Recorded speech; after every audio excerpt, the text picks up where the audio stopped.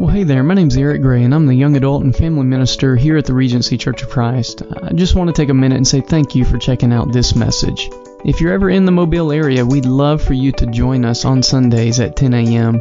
And to find out more information about Regency or to listen to other messages from this series, we'd love for you to check out our website at regencycc.org. And we're praying that this message will help you grow closer to Jesus. You notice that we have done everything possible in our world today to remove the need to be patient anymore. I mean, think about a couple of things. You can now, as if fast food wasn't fast enough, you can order your food from your phone, pay for it, and then just pull up and pick it up.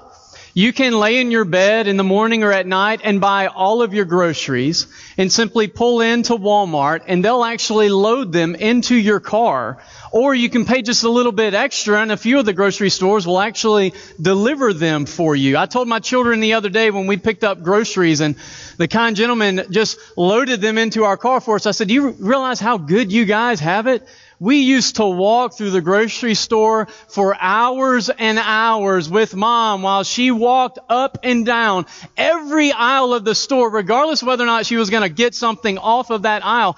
And we were expected to behave that whole time. I mean, think about the last road trip you went on. When we were children, what did we do? We just stared out the window for hours and hours and hours. Or maybe we played the game I Spy or the game, tell them to stop touching me, right? Well, now our children just simply watch a movie or play on an iPad. And then they have the audacity to say, I'm bored. Like it's in those moments that my blood just starts boiling and the rage starts coming and I just start praying, right? Well, the faster we make our world spin, the more impatient we actually become. So think about it. If a web page is taking too long to load, what do? You just close it. If you're scrolling through Instagram and there's a video and it won't immediately start playing, you just keep on scrolling right by.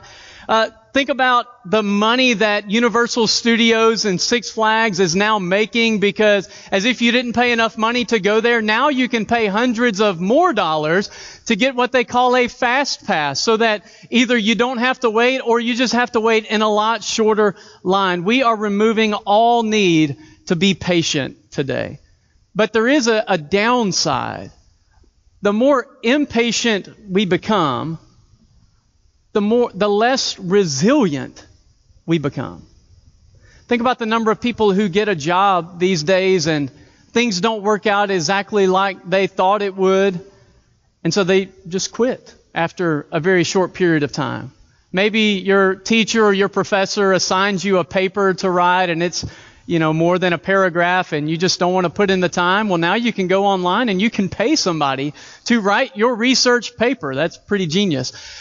Or think about you didn't get into the college that you wanted to. Maybe it was that Ivy League school you really wanted to go to and you didn't get accepted. So you just have mom and dad pay hundreds of thousands of dollars to bribe the college admissions director. And the next thing you know, you're graduating from a very prestigious university. Or maybe for something I think most of us can understand, you're scrolling through Facebook and someone posts their political views and it's something that offends you and that you don't agree with, and so you unfriend them and report their account as spam. I hope I'm not the only one who's ever done that. But there is a spiritual downside to this idea of losing our patience. It's that faith actually requires patience and perseverance. Faith requires it.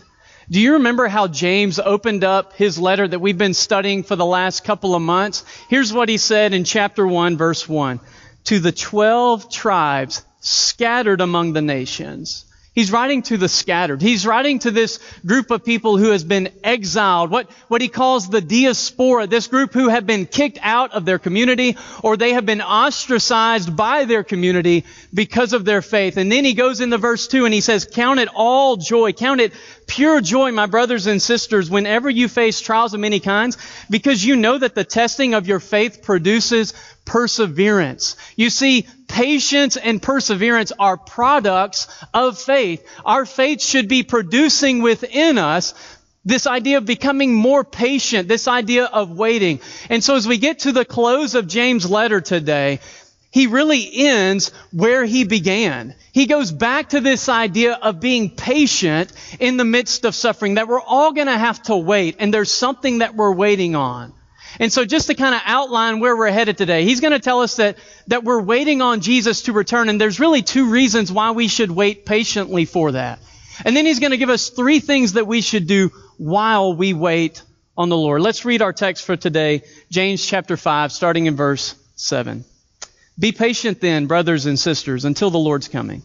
See how the farmer waits patiently for the land to yield its valuable crop, patiently waiting for the autumn and spring rains. You too be patient and stand firm, because the Lord's coming is near. Don't grumble against one another, brothers or sisters, or you will be judged. The judge is standing at the door. Brothers and sisters, as an example of patience in the face of suffering, take the prophets who spoke in the name of the Lord. As you know, we count as blessed those who have persevered. You've heard of Job's perseverance and have seen what the Lord finally brought about. The Lord is full of compassion and mercy. Above all, my brothers and sisters, do not swear, not by heaven or by earth or by anything else. All you need to say is a simple yes or no. Otherwise, you will be condemned.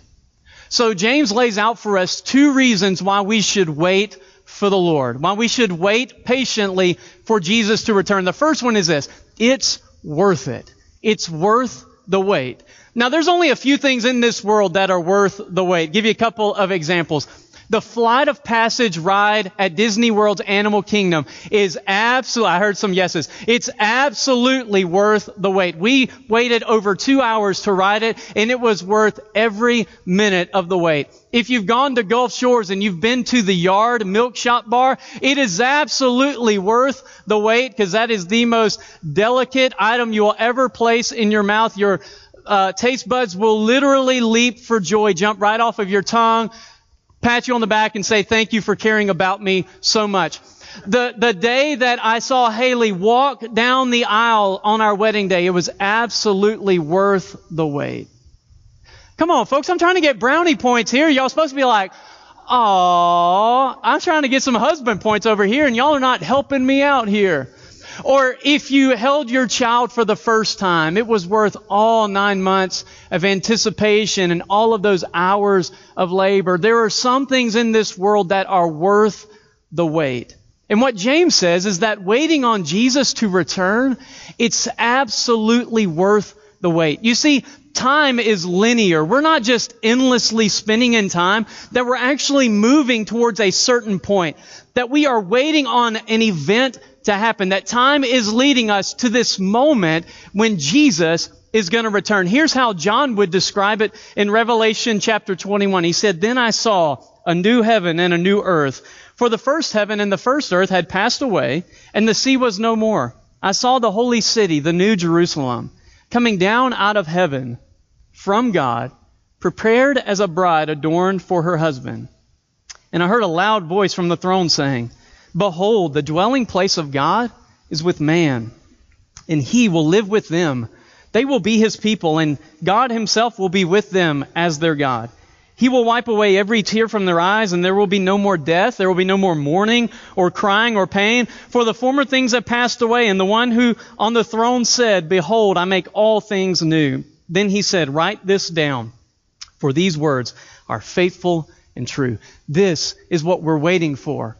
We're waiting to be with God for all of eternity. We're waiting to be restored in our relationship with the Heavenly Father, just like Adam and Eve dwelt with God in the Garden of Eden, and they walked with Him and they lived with Him and He was there in their midst. That's what we're waiting for. We're waiting on everything to be set right. We're waiting on Jesus to return and to come for us. This is what James writes, wait patiently for the Lord, because it's worth the wait. He says it's worth it because it's what you were created for. We were created to dwell with God. It's what your heart and soul longs for. That there's this part of you that says, this can't be as good as it gets. You're absolutely right. It gets way better when the Lord returns. I love this line from C.S. Lewis, who said, "When I find in myself desires which nothing in this world can satisfy, the only logical explanation is that I was made for another world." Here's what Paul would say in Romans chapter 8, that it's not only us that's waiting, but it's all creation that is waiting on this moment. He said, I consider that our present sufferings are not worth comparing with the glory that will be revealed in us on that day in which Jesus returns. For the creation waits in eager expectation for the children of God to be revealed.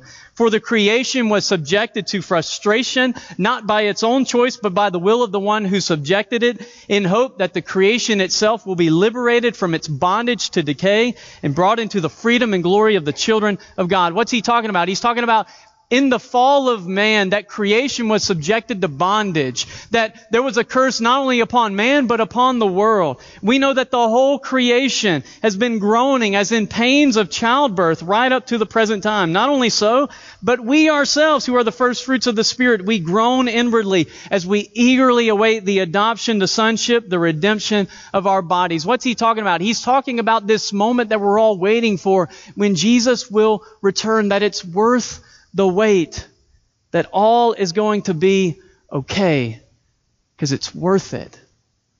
But the second thing that James is telling us is, not only is the wait worth it, but it won't be long. It's not too much longer that we're going to be waiting on the Lord. You might describe it like this. We are living in the soon but not yet time period. So think about this. It's kind of like school. Kids are going to go back to school soon, but not yet. It'll be here before we know it. I know this is the way many of you can understand this. Football season is coming soon, but not yet. Until then, we've got to endure baseball season, and hopefully we'll survive. Or when you ask your wife, hey, how much longer before you're ready to go? And she says 5 minutes. We all know 5 minutes does not mean 5 minutes. It's just an analogy. It's just a metaphor. It's really an indefinite period of time. Might as well say soon. When is soon? Whenever soon becomes now, right? Another way that we could describe it, not only soon but not yet, is long days but fast years. If you're raising children, you absolutely understand what that means. Long days. Sometimes they're longer than they seem, right? But the years just fly by.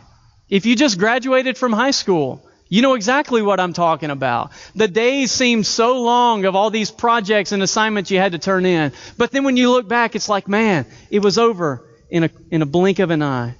And sometimes the days seem really long living this Christian life. But when you look back, it's like the years are just flying by. It's been over 2,000 years, it's been almost 2,000 years since Jesus was resurrected and ascended to heaven. And as he was ascending, he promised he would return. And there's this part of us that can grow impatient, just like toddlers or teenagers riding on a long road trip, asking, are we there yet? Is it time? Are we there yet? God is saying soon. It's coming soon, but not yet. James is saying, just wait. We're almost there. It's not that much longer. So what do we do in the meantime? While we're waiting on Jesus to return, should we just huddle together and live on some little compound and just wait out our days for the Lord to return? No, that's not what God called us to do. What do we do in the meantime? I think there's three things that he calls us to do in this text while we wait on the Lord. The first one is this: be positive. He calls us to be positive. You see, our impatience can affect our relationships with other people. Do you remember when you were a kid, especially if you have siblings, and you went on one of those really long road trips, maybe driving to vacation or driving to grandma and granddad's house, and you're sitting in this small 4-door sedan, because your parents were too cheap to buy a car that had space. And so you're sitting there scrunched together in a can of sardines, and you're driving for hours and hours and hours, and you have no room to move.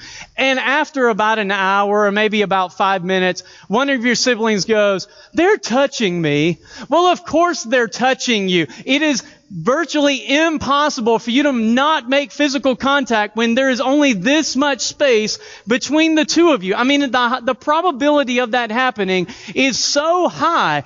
And really the issue is not them touching you. Okay, it might be, especially if it was a younger sibling.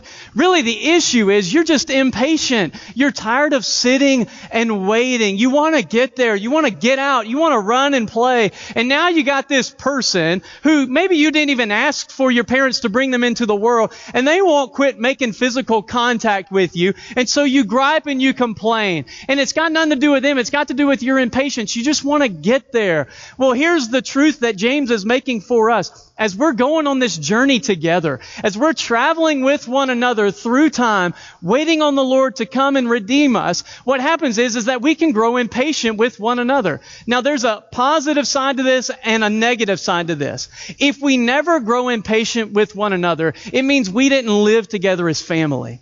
Because you generally don't get impatient with the people that you never have interaction with.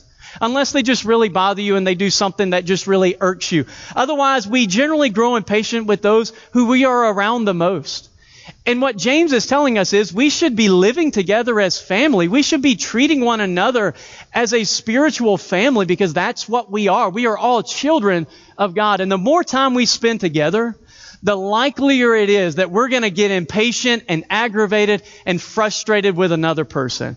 And it's likely that you have grown impatient or frustrated or aggravated with a person in this very room. I don't want you to say amen. I don't want you to point to them. I don't want you to look at them. We can just all agree that sometimes we get on one another's nerves. Well, that's because we're family. That's because we're traveling together through time. And that's to be expected. But James says stay positive. Don't get caught up in this idea of grumbling and complaining because we're traveling through time and we're almost there. It's worth it. Just stay positive. The second thing that he points out for us is stay faithful. You see, there's this temptation that the longer the journey goes, that we say, man, why did we ever decide to do this? You've probably done that before. You go on a really long road trip. This is especially what we parents think. And, you're a couple hours away and you're like, what were we thinking? Why did we ever think that putting our children in a locked space for hours and hours and hours was a good idea? Well, that's because we had grand ideas of making all these memories, and it results in tears and some laughter. And, you laugh about it when they're grown and gone, right? At least that's what people have told me. But the point is that there's this point at which you say, is it worth it? Should I keep going? And James gives us two examples. The first one is the prophets. This is a group of men and women like David or Isaiah, Jeremiah, Deborah. These are people who spoke on God's behalf. They delivered God's message to the people. Sometimes they had to say things that the people didn't want to hear. Like when they were told, hey, the Babylonians are coming. They're going to take us all captive. They're going to kill a lot of us. And we're going to live in Babylon for 70 years. And then God comes back and says, actually, it's like 70 times 7. You got a little bit longer in captivity. Well, if you're the bearer of bad news, you're generally the person that bears the brunt of it, right? That's the prophets. And the things that they would say about Jesus, about the Messiah, the one who would save and rescue them, they would never see come into fulfillment. But they knew that God was doing something. And they waited patiently for it. The second person that James gives as an example is Job. And you might be thinking, oh yeah, Job, that's the guy who had all this bad stuff happen to him, and he waited patiently for God to work it all out. Well, you're right. All bad stuff did happen to Job. But when you really read through the book of Job, I wouldn't say he was the most patient individual. He was faithful to the Lord. Patient? I don't know. He said some things to God and about God that I don't know that I would ever have the audacity to say. He got really close to accusing God of doing all of this. And at around chapter 38 of Job, God speaks. And I'm going to summarize 4 chapters of God talking. It's amazing. You should go read some of the things that God says in Job 38 through 41. Let me summarize a couple of those chapters for you. God says, Job, hush. Tell your friends to hush. All your complaining and griping and blaming, just hush. I'm still God and still in control. And I love what Job said as he has this moment with God. He says, surely I spoke of things I did not understand, things too wonderful for me. But we're a lot like Job. When things aren't going so good, when we're really struggling, when we're really suffering, maybe when the cancer won't go away, or when you're standing beside the coffin of your loved one, or you've lost your job, or you were betrayed by a close friend, or you've been battling depression, and these things are going on in your life that you're really struggling with, there's this point at which you're very tempted to say, and maybe you look up and you say, God, why me? Why is this happening? And then there's this thought in the back of your mind, is it worth it? Why am I going through this? Does God still love me? Listen to what He's saying through His Word. It's worth it. Just hold on a little bit longer. It's not going to be that much longer before Jesus returns. Just wait. It's worth the wait. You're almost there. And listen to what God told Job. I'm still in control. I'm still faithful to you. I've got this. You're almost there. This is going to pass. Just stay faithful. And here's the third thing. Be positive, be faithful, be truthful. James is going to echo a line from the Sermon on the Mount about let your yes be yes and your no be no. Well, we live in a world in which truth is relative. And that means that deception and lying have really become normalized. Did you know that in 2017, 59% of students said that at some point in that year they had cheated on an exam? Did you know that 20% of husbands and 13% of wives have admitted to cheating on their spouse with another individual? And that's just the ones who have admitted it. There was a study done back in 2010 that said that the average person told 1.65 lies per day. That's astounding. We're living in a world in which truth comes at a premium. That when people tell the truth, it sort of surprises us. And what James is telling us is that as believers, as people who are patiently waiting on the Lord, that we know that a greater freedom and future is coming, that our greatest witness and testimony to the world is the fact that we are speaking truth and that we are living with honesty and integrity. And so what that looks like is if you say you're going to do something, keep your word. If one of your children asks you to do something and you have no intention of doing it, then be honest with them and say, no, I don't think we're going to do this. I got caught in this one not too long ago. Kinley came up to me and said, hey, Dad, can we do something? I don't even remember what she asked for us to do. And I said, we'll see. And I heard her walking off. She goes, Layla, he said no. And I'm like, oh, I have been busted.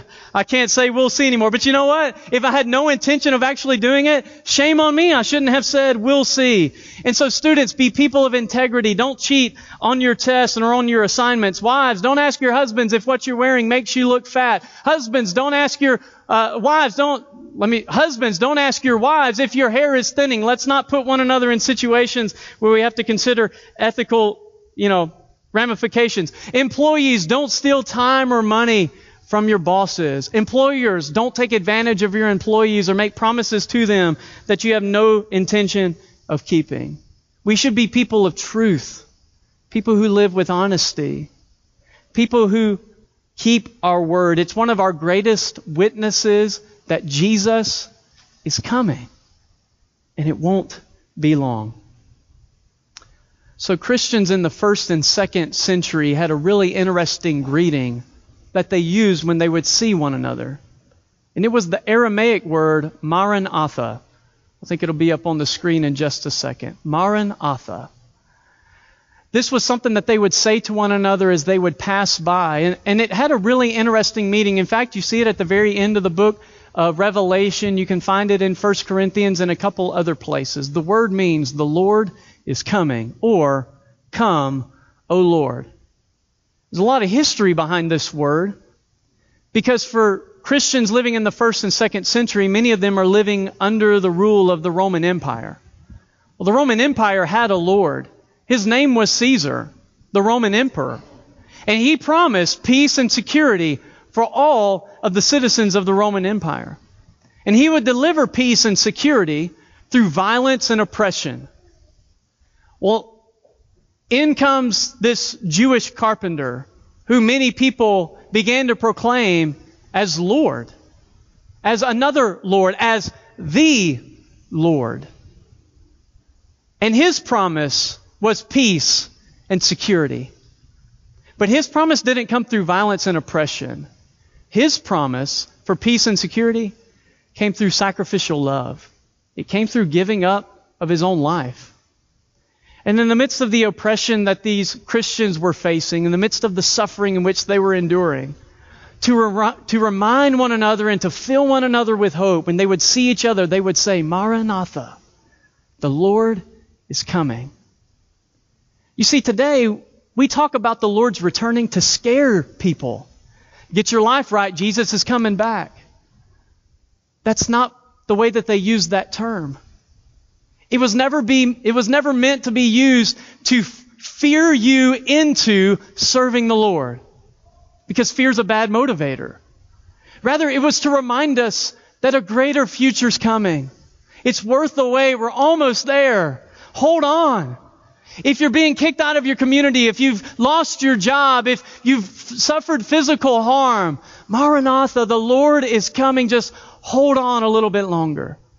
And it caused this hope-filled community to not cower down in the midst of oppression, but to stand up and to face it radically and courageously, because they believe the Lord is coming and He's worth it. He's worth waiting for. And so this morning, if you're discouraged, if you're stressed out, Maranatha. If your marriage is struggling, if your kids are going nuts, Maranatha. If your job isn't working out, if you're having some relationship issue, Maranatha. If you've been diagnosed and the diagnosis was not good and you're worried about what the future is going to bring, if you've been by the bedside of a loved one who is really struggling, Maranatha. If your life is going well, if everything is perfect and beautiful, Maranatha. The Lord is coming. That not only was it a greeting of hope for them, but it should be a reminder and a greeting for us. Not just to not get so comfortable, but there's a greater future coming. The Lord is coming. And let's prepare our hearts and our minds. And let's prepare our lives for our Lord to return. Maranatha, church. The Lord is coming. And so this morning, if you want to pledge your allegiance to King Jesus, if you want to give your life to Him and serve the King who promises and delivers peace and security, not through violence and oppression, but through love, through sacrificial love, through giving of His life for you, we'd love to help you meet the Lord today. We'd love to assist you in being baptized into Christ, to have your sins washed away, to make Jesus your Lord today. If you've been discouraged by life, if you've been beaten down, if the world is getting the best of you, if you've lost sight of what really matters, and you want to return back to the Lord, you want to renew your zeal for Him, then we'd love to pray with you and to encourage you and surround you as we all together remind one another the Lord is coming. A greater future is on its way. And let's continue to wait patiently together, positively, faithfully, truthfully, as we wait on the Lord. If we can assist you in any way, please make your way to the front as we stand and sing this song.